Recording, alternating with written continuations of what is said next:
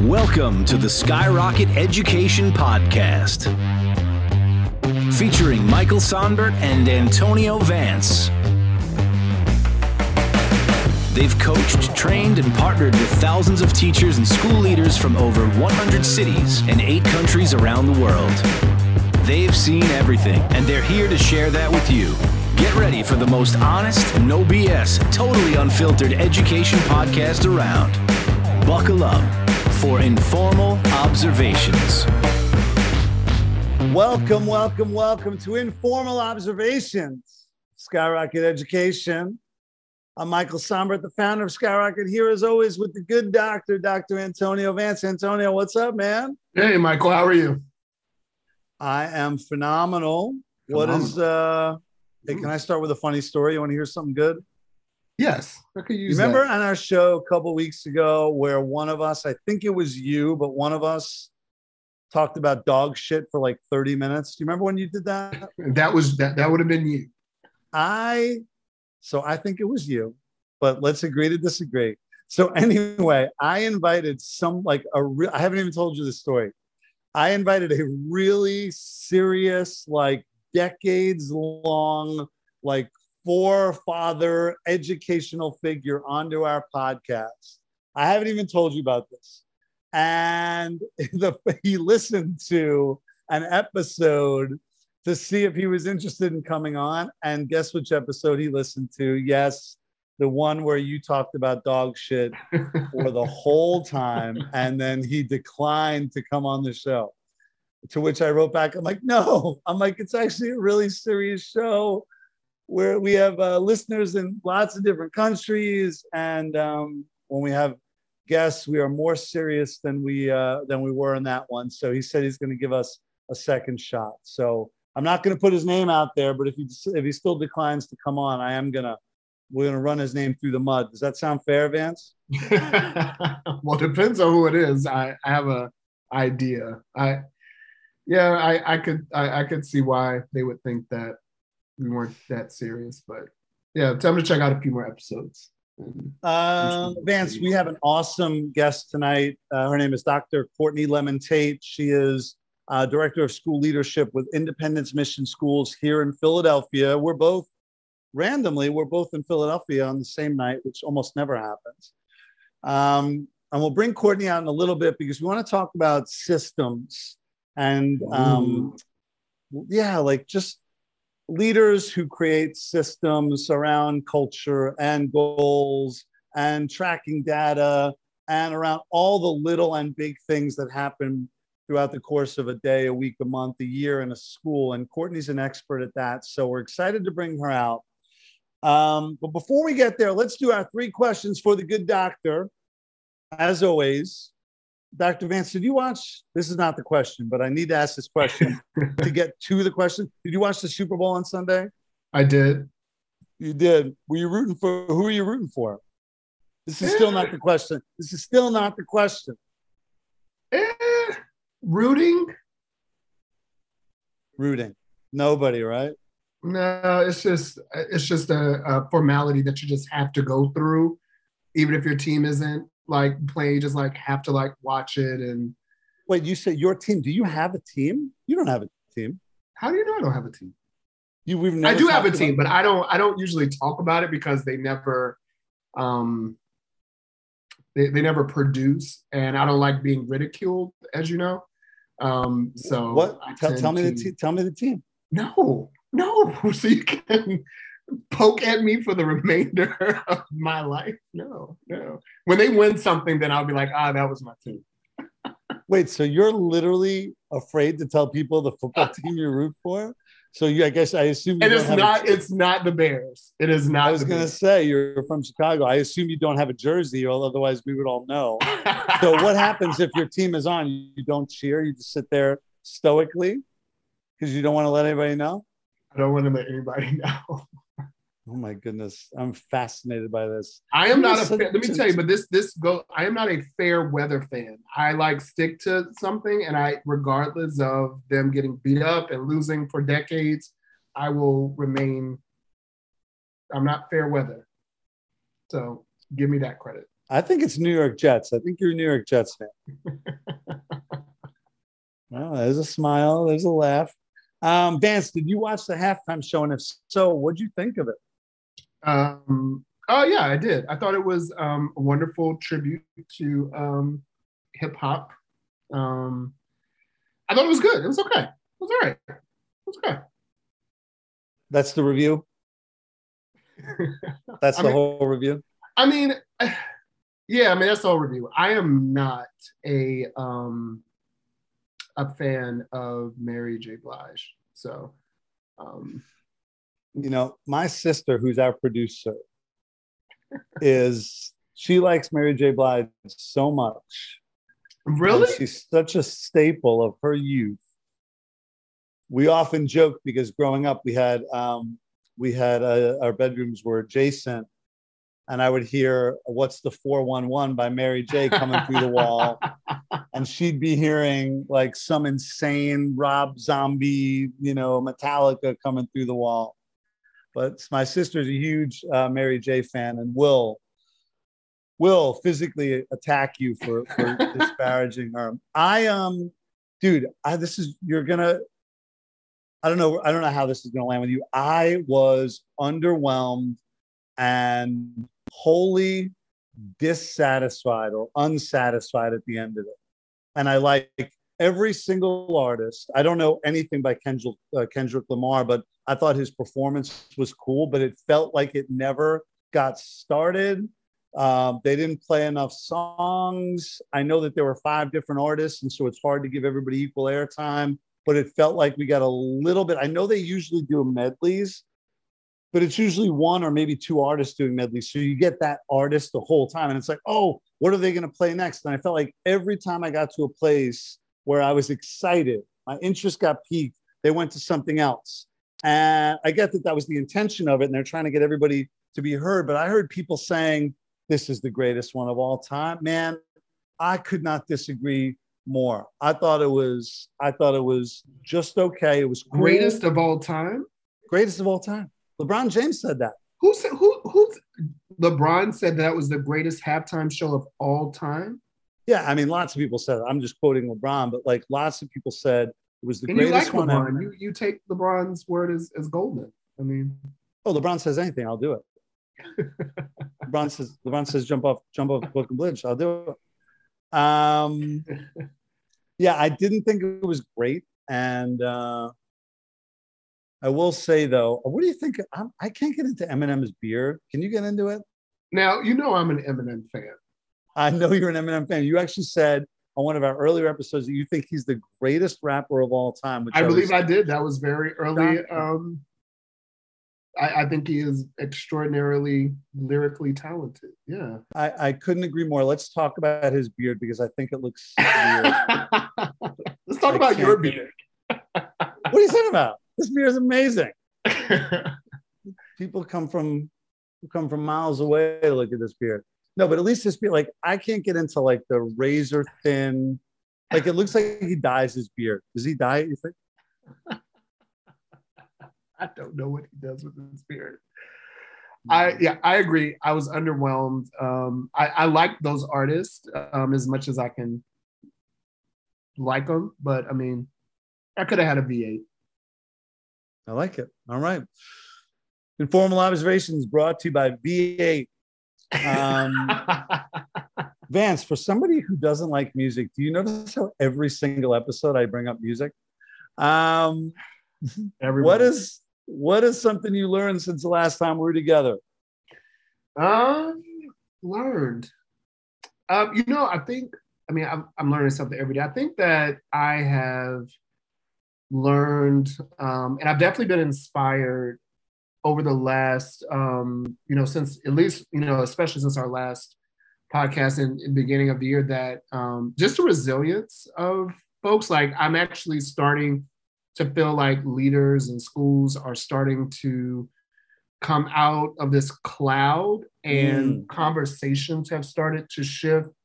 I think I mentioned before that, I spoke to a teacher and they mentioned that they felt like they were in a dryer on tumble and they were just like couldn't get their footing.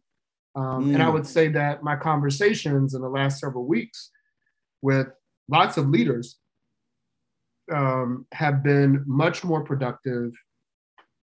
Folks have started, I actually saw some data from a recent survey of multiple schools. And there was a question that asked about if leaders and teachers were optimistic about the future, and almost 90% of folks responded positively. And wow. I don't know, I think that we're starting to, get our footing. Things have, sort of quelled down, and hopefully with that, folks will return to teaching, we'll get teachers back, and the great resignation will turn into the great recruitment, hopefully. It's interesting, though, because even in a normal year, it's funny they said it, because even in a normal year, in the middle of February, especially where we both live, which is in the Northeast, where it's pretty cold this time of year, teachers are fried. They're fried. Everybody's fried, right? So I get that this is different. I'm not suggesting it's the same, and it's not the same. And it's important to acknowledge that it's not the same, but I do think I mean, how many times when you were a teacher were you in February, looking at other jobs and right. And then you're like, oh, I'm just going to become a teacher. I'm just going to stay as a teacher because the summer hits, the weather changes, the birds are chirping. You're like, oh, I can do this. I mean, it's part of the gig, right? So that's really interesting. Maybe the last 2 years have been a prolonged, January through March, where it's just you're struggling for oxygen. But I hope that you're right, and that's really awesome to hear that folks are optimistic. I mean, we have to be right? I mean, we don't have a choice, right? Look, folks have to be optimistic. Teachers have to come back, and leaders have to stay. We don't have a choice. Listen, I don't know how there's no chance that hundreds and hundreds of schools in this country are just going to close down. There's no chance. So it's going to get figured out. I don't know how. I don't know by whom, but you are right that we don't have a choice, and it's going to be figured out. I have two that I want to share. One's quick. I'm not big on social media, which we talked about, but there was this meme on Twitter the other day. I'm psyched because I feel like people are coming around to our way of thinking. And so somebody wrote this idiotic meme, no offense to whoever wrote this, but it said, imagine if schools actually help kids identify their strengths by exploring their talents from a young age and growing their skills over the 12 years, instead of letting them all follow the same routine and leaving them confused in life after graduation. And so that's the meme. And so somebody responded, and I want to get this person's name, this guy named Tom Bennett. I don't know who he is. Tom Bennett's 71. Maybe he's born in 1971. Maybe he's 71 inches tall. I don't know. Maybe he has 71 football. We get it. Tom Bennett, 71. I'm trying to promote this guy. He wrote this. This is great. He goes, imagine thinking children are born with magical secret fairy gifts that we can discover, rather than being capable of becoming good at things through careful instruction.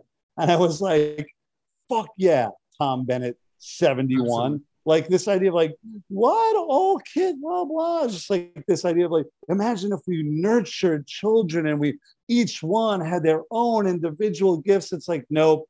Every kid is almost exactly the same. They all learn the same way. They need really clear structures, really clear routines, direct instruction. Let's do that instead of this. I love this line. Imagine thinking children are born with magical secret fairy gifts that we can discover. I just love this idea of blowing up this idea of this new age, put kids in groups of 5. They'll discover it together. Look, we don't believe that at Skyrocket. I know there's a school of thought that some folks buy into that. It's not us. And it was cool to see that. Anyway, that was a quick meme. So that one resonated with me. Here's the one this one's awesome. This is absolutely awesome. It blew my mind, and that doesn't happen often. I was in a school in Milwaukee and observed a coach coaching a teacher. And one of the things that she was giving him feedback on was the fact that he wasn't holding students accountable for wearing masks. They were wearing them down like beneath their noses and beneath their lips or whatever it is. And she said something, and as I say it out loud, it doesn't seem brilliant, but for me, it hit me as like, oh, wow, I never thought of it like this. And she said, you've got to hold kids accountable for wearing their masks. She said, there might be a student in that class who's uncomfortable sitting next to another student who doesn't have their mask on. And it's not their job to advocate for themselves in that situation. It's your job to advocate for them. It's not, we can't put it on the kids. Right. You've got to advocate for them. And it was such a mindset shift for me. And I'll go with masks now, but I'll bring it bigger in a moment, because for the whole time it's been like, well, masks, safe, and expectations and this and that. But never once did I think, hey, like Tanya might be upset that James doesn't have his mask on. And she's 12 and doesn't know how to actually say that, or doesn't know how to have that conversation in a meaningful way. And if the teacher doesn't say it, the teacher's actually hurting Tanya's ability to not even advocate for themselves. He's not supporting her, right? And so I started to think about all the things that we hear in schools where, like, especially during this tough time, like, oh, like, yeah, you know, some kids have their jackets on. And it's just like, okay, if we're sitting next to each other in class and you have your jacket on, that doesn't affect my health the way somebody not having a mask on might affect my health. But still, I'm like, hey, I was told the rules. I know I'm not supposed to wear a jacket, but Vance is. Who's going to say something to him? And Michael has his head down, and the teacher's not saying anything about it. I have my head up. I'm tired too. Can I put my head down? What if all 27 of us put our heads down? And that so much of this is not about like, well, Michael's tired, or like Vance likes to express himself in a certain way, but it's like, you told people what the rules were. If you don't hold everybody accountable, it's totally unfair. And it puts kids in a position of now having to advocate for themselves, which, by the way, is a real important skill that students should learn, but in a really structured, in a really structured, explicitly taught way, and not in a like, Vance has his head down, right? Sombert has his head down. I want to put my head down too. I'm pissed off that the teacher's not saying anything. And if you think about Vance as an adult, I hope not at Skyrocket. In fact, I'm certain not at Skyrocket. But I'm sure you've had jobs where you're like, hey, what so-and-so comes late every freaking day. I'm here on time every single day. That's not fair. As adults, we have those conversations. Imagine what it's like for a child, right? I thought it was such a brilliant, like, she's like, you've got to advocate for those children. They don't leave it up to them. You've got to do that. What are your thoughts on that? No, I think that's really inspirational. And it makes me think of, my years, teaching high school students who were probably a little bit more, apt to advocate and to say things, but still not to the level that to what you're talking. So that definitely resonates. And I think that, you can apply that level of expectation across so many different things in classrooms. Yeah. And we often forget about the voice that gets lost for students and the role and why it's important. And we don't just and I think today we're going to talk about, children strive in structure, right? Yeah. No kid wakes up in the morning and says like, hey, I want to like go against the grain. I want to be the outcast. I want to be the person that like disrupts the day. And so when someone is doing the right thing and you see other people not, and they're not being held accountable, it sends all these conflicting messages. And I think that's a really great perspective to think about, and putting that onus back on, the adult, the reason why there's an adult in the room to hold those expectations. I think that's brilliant. Brilliant coach. Vance. Yes, she's really good. Vance, do you have a drink in your hand that's also going into your mouth? Yes, I am. I had a date today, so I am definitely. I heard you had to escape from a broken down train, run across the multiple platforms, and then hop onto a different train, right? I had a rough day today, and yes, my train needed a new engine. I didn't know they can do that easily, swap them out. I also forgot my computer at home. Brought my charger, but did not grab the computer. So didn't have my computer. It's just been one of those days. So I'm like, I just need a drink to kind of. What's the drink? What are you having? I am having Crown Royal. With what? Pineapple juice. There you a go. Splash man. of pineapple. I mean, it's very I can set my watch by what you drink, man. Crown Royal with a splash of pineapple. I like it. I'm doing a little red wine, not a little. So this was filled to the top 5 minutes ago. So just forget the wine glass, right? No actual wine glass. I don't think do we have wine glasses here? We should. You can't drink wine out of it's like you might as well drink it out of a plastic red cup. Yeah, I'm not above doing that. I'm aware. We're working on that. Yeah. We're working on that. Let's bring out our guest. She is, as I mentioned, she's a brilliant and funny and cool and fearless. I think fearless is a good term to describe our guest. She's also a doctor like you, Vance. So don't be getting all high and mighty, the two of you here. you brought this up. No, this is my insecurities coming out. 2 doctors and me. But don't be getting all high and mighty here. Well, we'll just talk scholarly language the entire time. I'll be totally lost. I'll be just over here stroking my ridiculous beard. She's the director of school leadership for Independence Mission Schools. For that, she was a principal, an assistant principal, a teacher. I think she was a scientist at some point. She listed on her pre-interview that she was a donut shop girl, which to me feels like she just worked at Dunkin' Donuts, but she gave it a fancy name.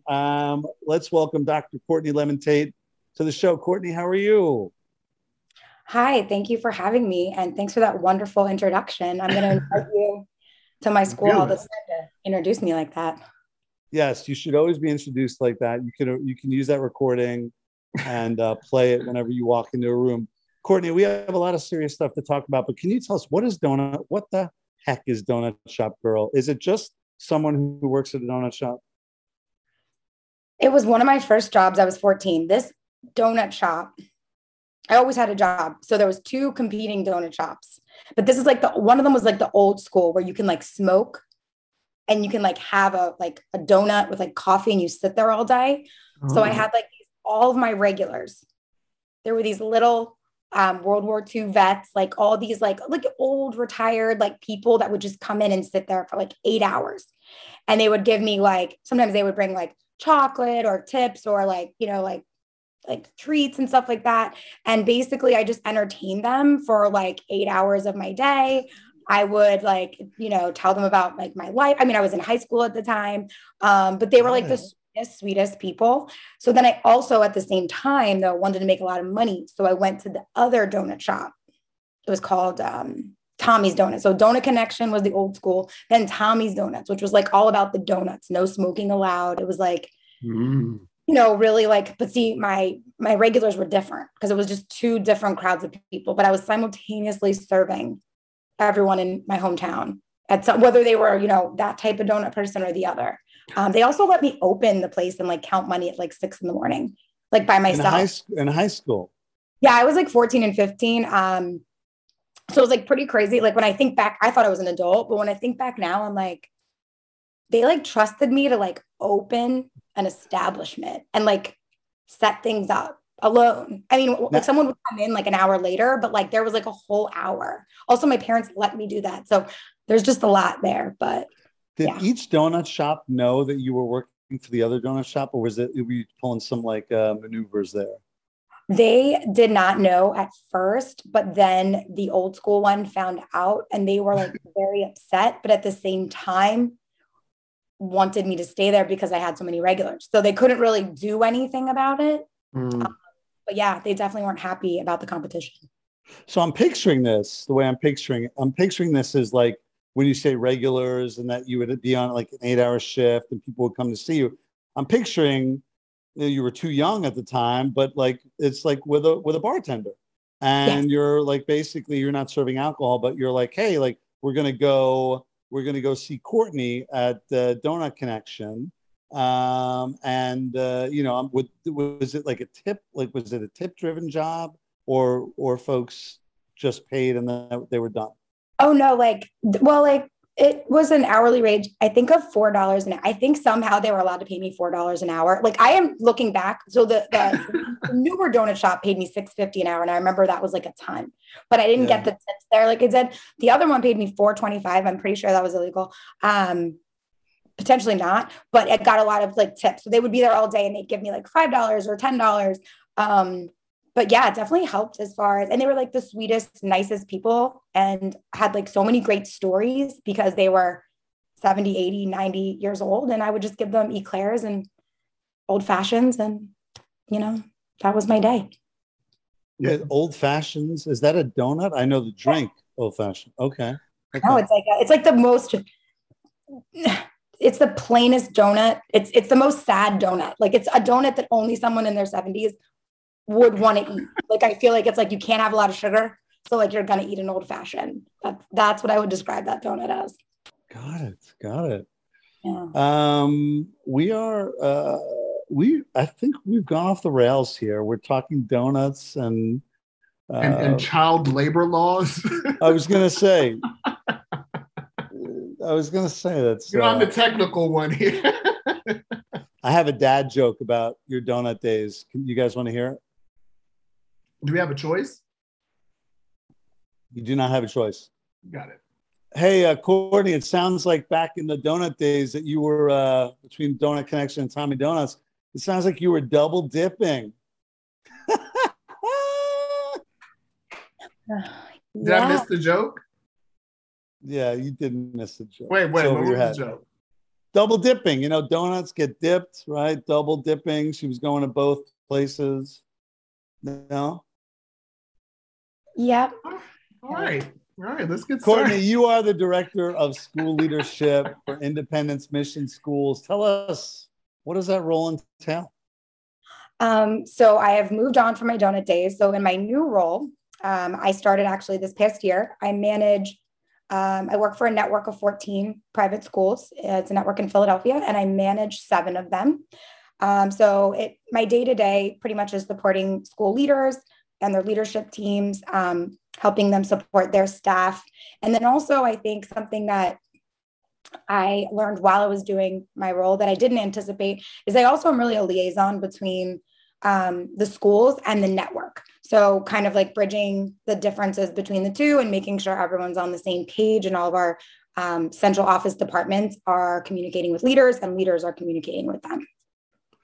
Got it. And then you have, you're now part of the central office. And so you were a principal at a school before this, right?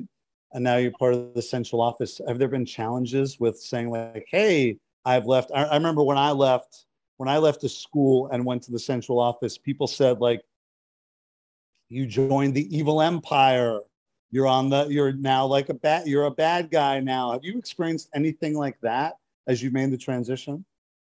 Luckily we've not been called the evil empire. But I do think there was definitely, even for me, just a learning curve as far as, just like when you go from being a teacher to a principal, where like you learn about all the other parts of the job that like you might have known as a teacher, but you didn't necessarily fully understand. So I think for me, it was eye-opening. And I also think part of what I try to do is make that more known to principals. So kind of going both ways, making central office be more aware of what it's like to be a principal and making principals more aware of like what we're doing in central office to support them.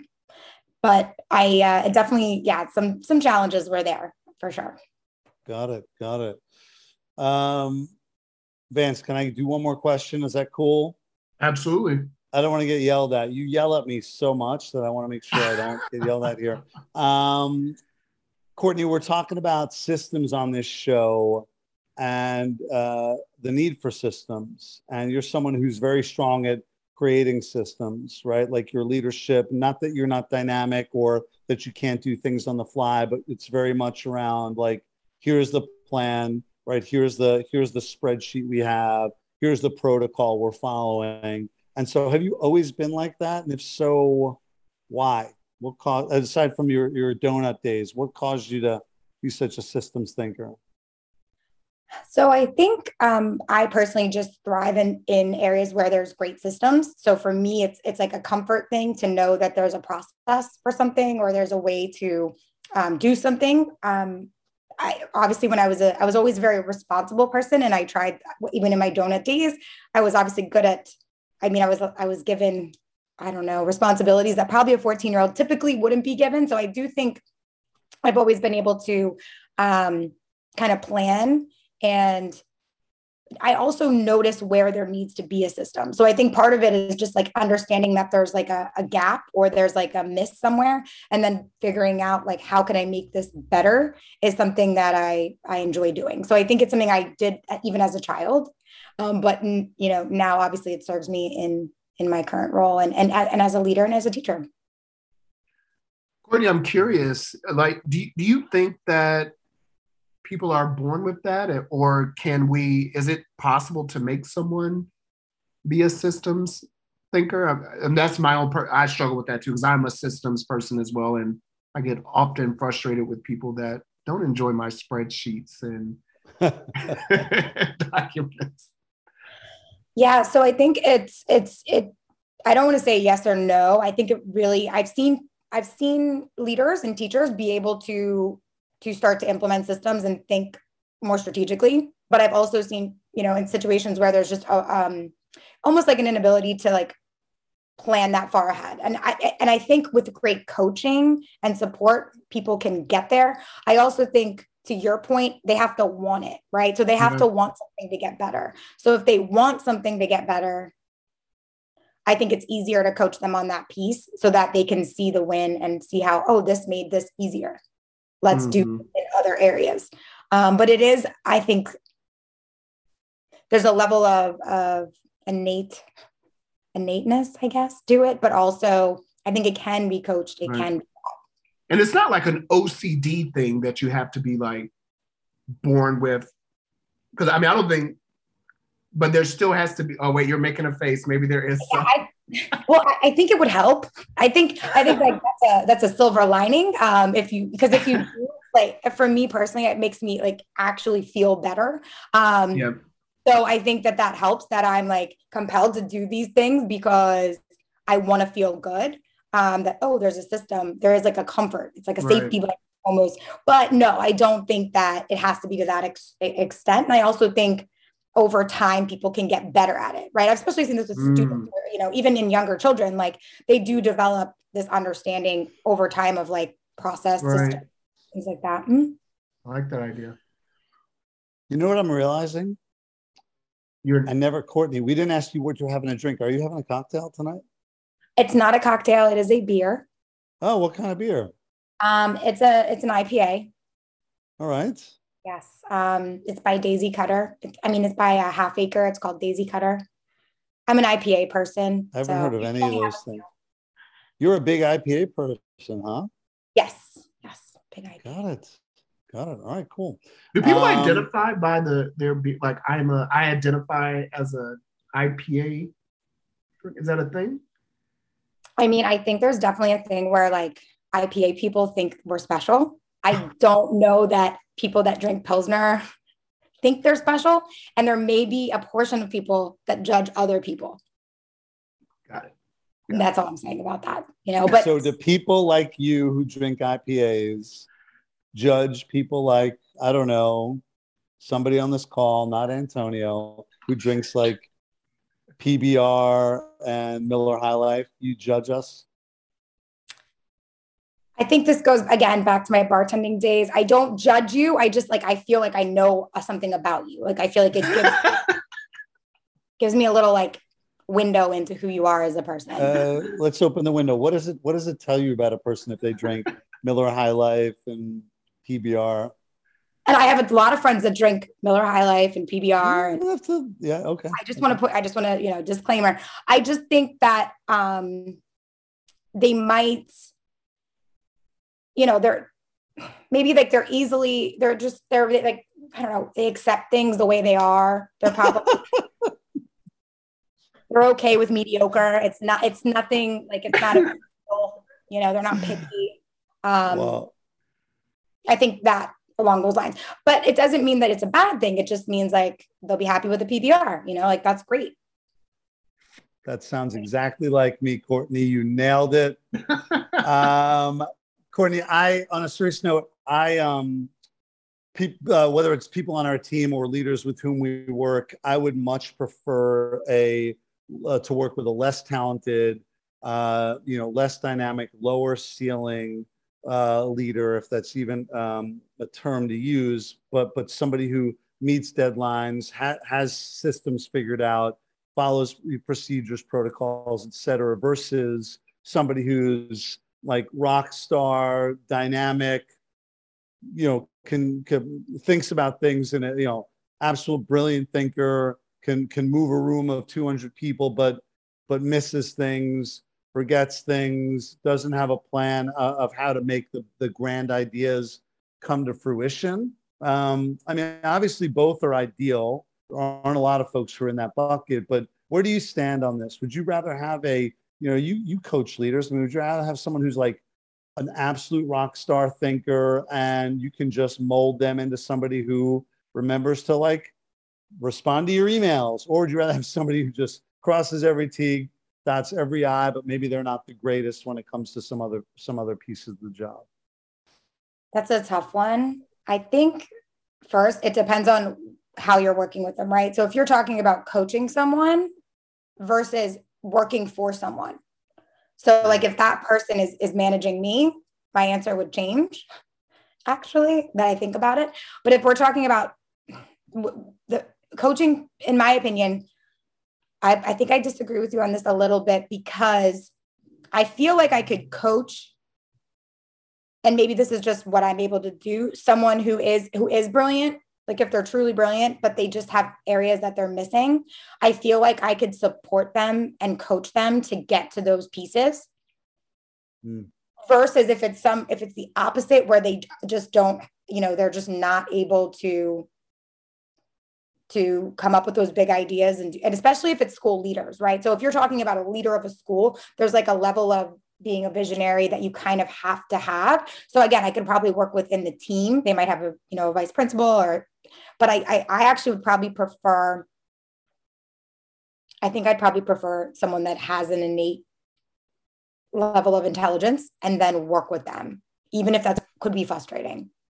Vance, thanks, Courtney. That makes sense to me. Vance, where do you stand on that topic? Would you rather like person who's not as intellectual, doesn't have as much intellectual prowess, but figures everything out on time, hands things in, every deadline, every deliverable, or somebody who's just like this, intellectual juggernaut, but they're hard to get them to sit still and do, cross the T's, dot the I's. Yeah.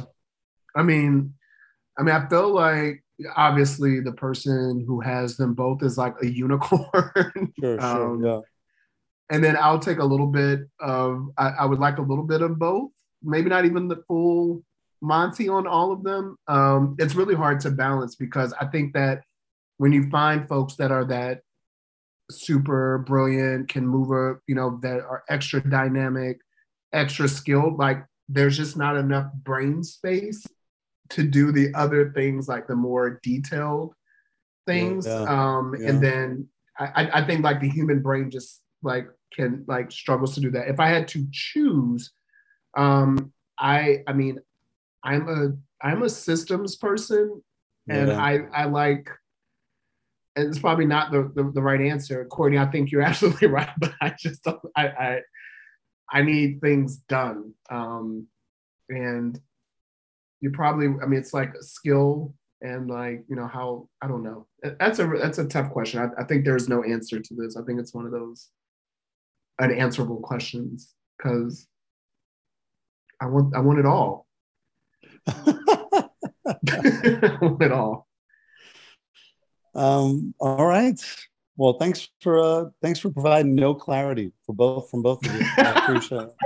I will say if it's my boss though, like if it's someone I work for, I would say very clearly I want them to be super brilliant. Like I would have a hard time with a manager who was not able, that I did not find to be super brilliant. Because I think like I could fill in the gaps in the systems and the details. Like I'm good at that. Like as the number two, that is what I do. So it's like I can kind of support them in that role.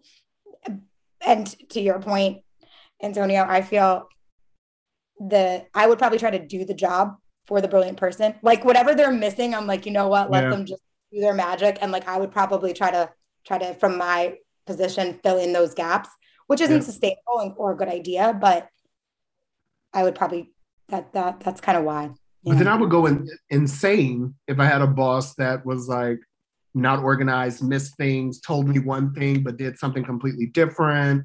I mean, I've worked for those bosses as well, where like, you know, they're just like all over the place. And, you know, I sent you that email. No, you didn't. Oh, wait. Like, I mean, that doesn't happen now. I have an extremely organized boss now who's also brilliant. I have a unicorn.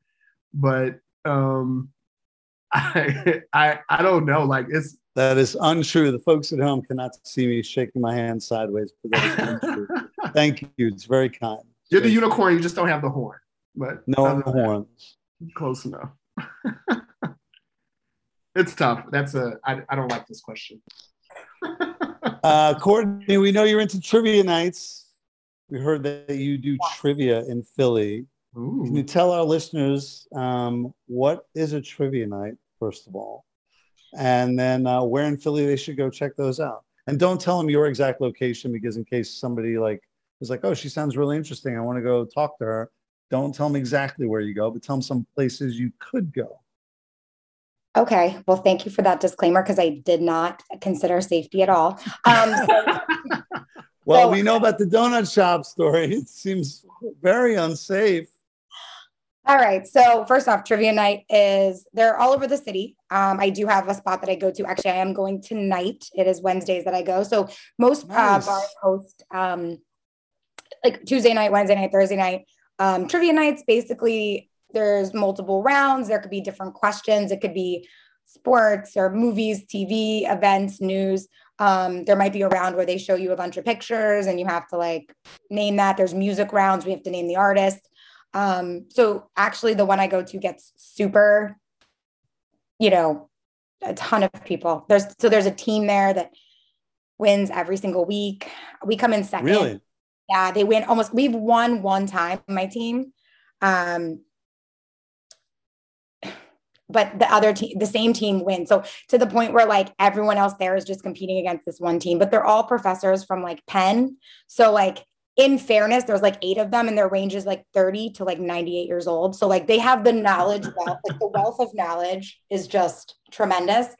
So there's an Ivy League super team at your local trivia night. Is that what you're telling us? There's multiple. I mean, in fairness, some of the people on my team, I absolutely have Ivy League degrees, but we are not all Ivy League, so it's not the same, and we're not professors. There's a lot of lawyers and educators, which is a whole other group of people, like types of people. But yeah, and it's super fun and somewhat competitive, and you get pizza and beer. And so some of the local places in Philly that you can go, Founding Fathers on South Street has a night. I know Stogie Joe's in South Philly. Dock Street South has one. So there's a bunch of them throughout the city. It's a great time. Highly recommend. My wife and I, we played trivia night one time at our local bar. They tell you we didn't care about it at all. Which I'm not saying that you shouldn't care about it, but we just didn't. So where it says like team name, you have to fill out a card in advance. When it says team name, we named it our team name. So they would be like, team name comes in last place again, and so we retired pretty quickly, pretty early on. Yeah, that's okay. You tried. I mean, we have, yeah, there's like 15, 16 teams that come regularly. And then there's like always random, people that might happen to be there that play. They never get close, but we usually come in like second or third. Tonight we might win. You never know. We'll see what happens. Courtney, how many people are on a team? So some trivia nights have rules. So some places have like no more than 6, no more than 8. Ours doesn't have a limit, but the people that play on my team, I would say we have about 6 to 8 people that go regularly. And then the Penn team, they have like 10 and they're always there and they only drink water. And like, that's like the really hard part for me. Cause it's like, they win a gift card every time. And like, what are you even buying? You know what I mean? Like you're not drinking, you're not eating, you're drinking like water. And like, you might have like, I don't know, fries. Like, it's upsetting, but what are you going to do? I have an issue with this. I don't love that because it's not social. It's not casual. It's about, they might all be recovering alcoholics, which if they are, absolutely. Then like, kudos. Like eat some pizza or something. You know what I mean? Like there's no straight focused. Yeah. Yeah. I think I need to be invited. I think I need to go to this. You guys are welcome to join. I'm super competitive and I'm not feeling this. I refuse to sit silently when I'm in a bar and listen to somebody. So Vance, you can go. I will stand outside and yell at people. And you can't use your phone. Like if you're on your phone during the question piece, your team will get straight kicked out. Like they will like there is zero cheating allowed. Like it is not okay to cheat. So it is very serious. Like I told my friends to leave if they're like going to take a call or something. I'm like, get out, don't come near our table. It's very serious. Speaking of competitive, are you watching the Olympics? Am I watching the Olympics? First off, of course you are. I am obsessed with the Olympics since I was a small child. Been obsessed with. I thought I was going to be an Olympic athlete. Really? So, what sport would you be? What would you? Well, when I was a child, actually, I was a gymnast, and I actually have a very vivid memory of telling my great grandfather, "I am going to the Olympics, Papa," and he was like, wow. "Courtney, you have a snowball's chance in hell of going to the Olympics." Now, the problem is I was 6. So I like remember like hearing him and I thought that was like good. And I remember being like, yeah, like I have a snowball's chance. Like, this is amazing. I'm doing cartwheels. And then like later in the day, it hit me that like a snowball would melt in hell. Yeah. And then it like dawned on me that he was like, you have no shot. So that was my pap. He's an amazing man. But that was my Olympic dream, crushed at 6. Though if I did compete, it would definitely be Summer Olympics. Definitely more into the summer sports, not an outdoor old person. So yeah. That's a different generation of people who are like, yeah, like instead of providing just straight encouragement, it's tell a 6-year-old that she has a snowball's chance in hell of becoming an Olympian. Yeah. I mean, honestly, better to know when I was 6. You know what I mean? I didn't,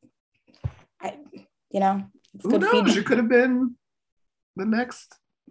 I was going to say someone's name and I'm not sure if they're an Olympian. Wait, say the name. Who is it? I don't know why I was going to say Mary Lou Retton, but I don't know why that name. Yeah, sure. Yeah. Oh. Yeah. Like, I don't know why that name just popped into my head.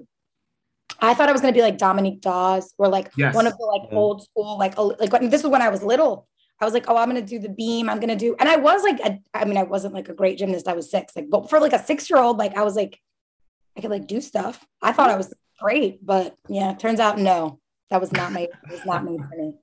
Vance, I like the technique of being like, you could have been the next, and then just being like, I'm not going to say the name. I'm just retreating. You retreated in your how my brain with your hands up. My brain, because my mouth moves faster than my brain, and I don't want to end up getting canceled. So I'm scared to say anything because God knows what's going to come. It is the time of getting canceled. That's true. Yes. There's something called the monobob. Do you know about this? So like a 1-person bobsled. Have you heard this? Do I know about that? Of course I know about this. I mean, you're like, I know more about monobobs than I know about old-fashioned donuts.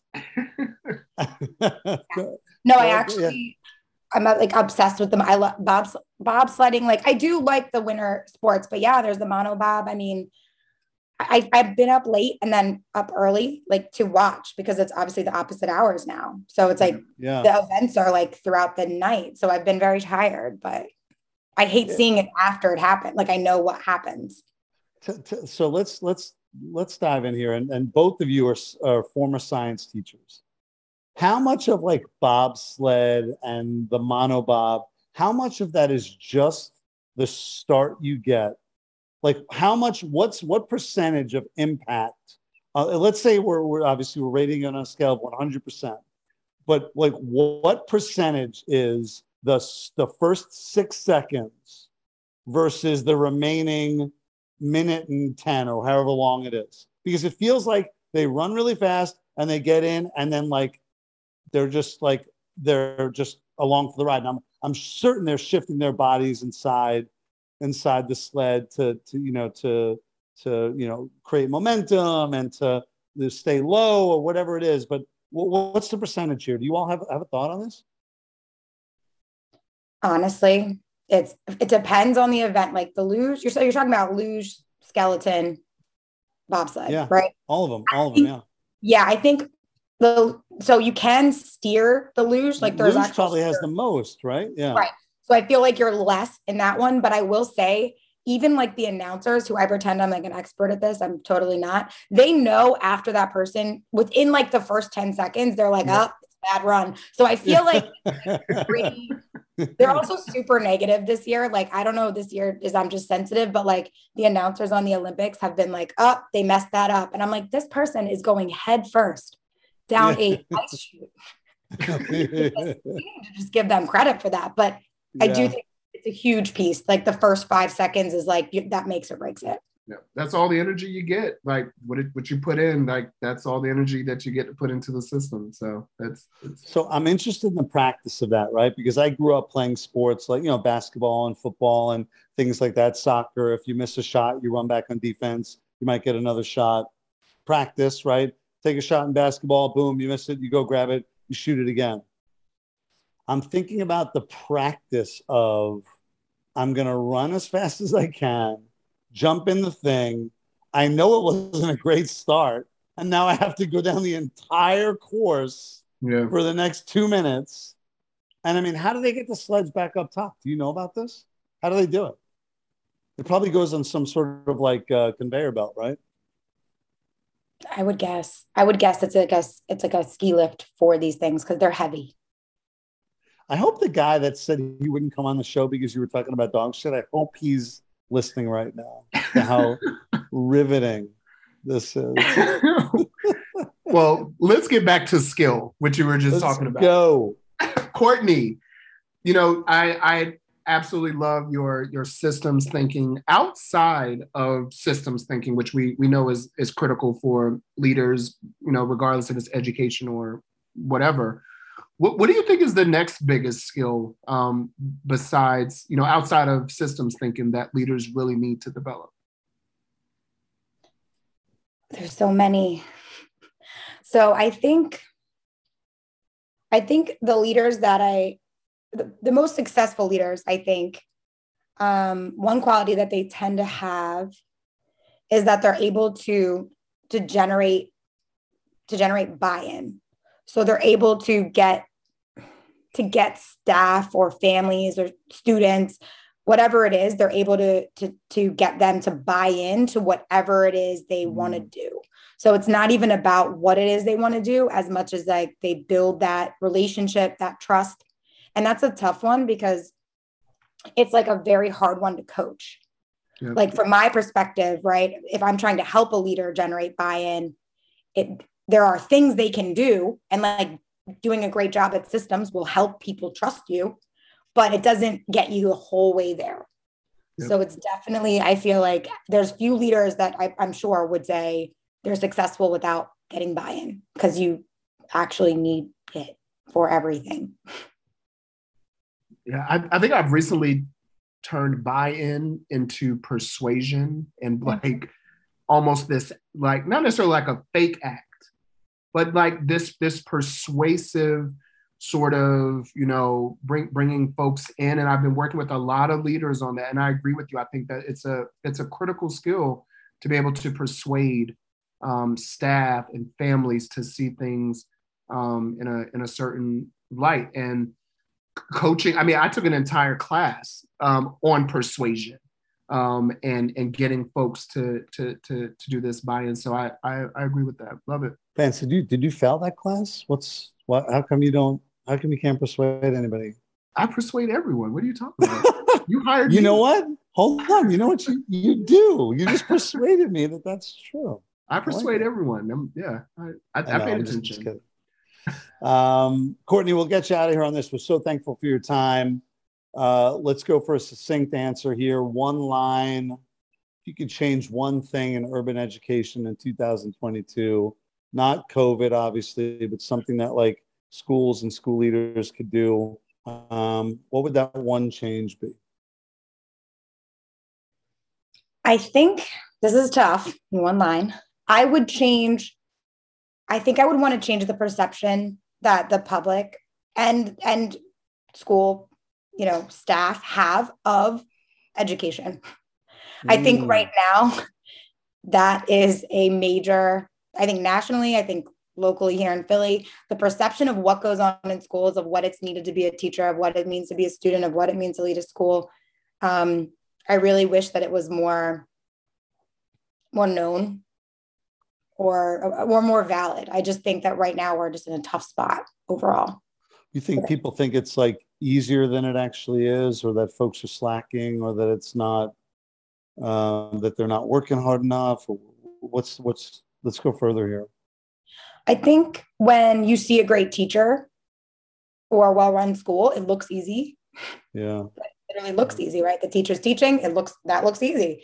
I think what the missing part is that you don't see what went into that, what went into making that school great, what went into making that teacher great. What do they do when they're not in front of kids? And I think also there's just this perception that, I mean, I work in Philadelphia and it's like, oh, Philadelphia, some of these schools are so dangerous.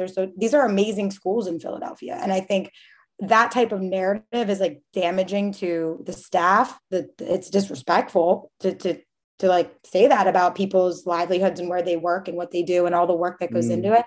Some of the best people I've ever worked with, work in schools that people say are, bad schools. And so I think just having a better understanding, I wish I could change that perception for our city and also just nationally. Talk about a mic drop. I love it. Absolutely. And I'm out. And I couldn't agree more. Dr. Courtney Lemon Tate, we've got more to talk to you about. Will you come back at some point and join the show? Absolutely. We'd love to have you back. Prediction on tonight in your trivia night. You're going to win, come in second, not place. What do you think? I feel, we're going to place. I mean, that would be catastrophic to not come in. Everybody has to place, right? I mean, there's nobody that, like, everybody places, right? Or no? Yeah, but I mean, like we say place, like just like the Olympics, like it's the top three. You know what I mean? So okay, got it. It depends on who's coming. So I think if our team, it sounds like we're going to have a good team, there is a good chance we can take first. So I'm going to go into this positive and think it, number one. That's what we're going to do tonight. We'll see what happens. Well, look, I love the attitude. We have a special surprise for you and your team tonight, is that we are actually going to put Antonio in an Uber in about 5 minutes. He's going to show up to the, we're going to give him a little bit more Crown Royal. He's going to show up to the event. He's going to be on your team, and we'll just Vance, you're going to persuade everybody to give the answer that you want them to give, right? Is that what we discussed before? I'm just going to get the other team to drink. Persuade the other team to get shit-faced. The folks from Penn, whatever it takes. Courtney, can't thank you enough for coming on the show. It was awesome. We loved learning from you. We loved hanging out with you. And until next time, folks, for Antonio and the team at Skyrocket, I'm Michael, and we'll see you next time. Keep on rocking. You just listened to Informal Observations with Skyrocket Educator Training.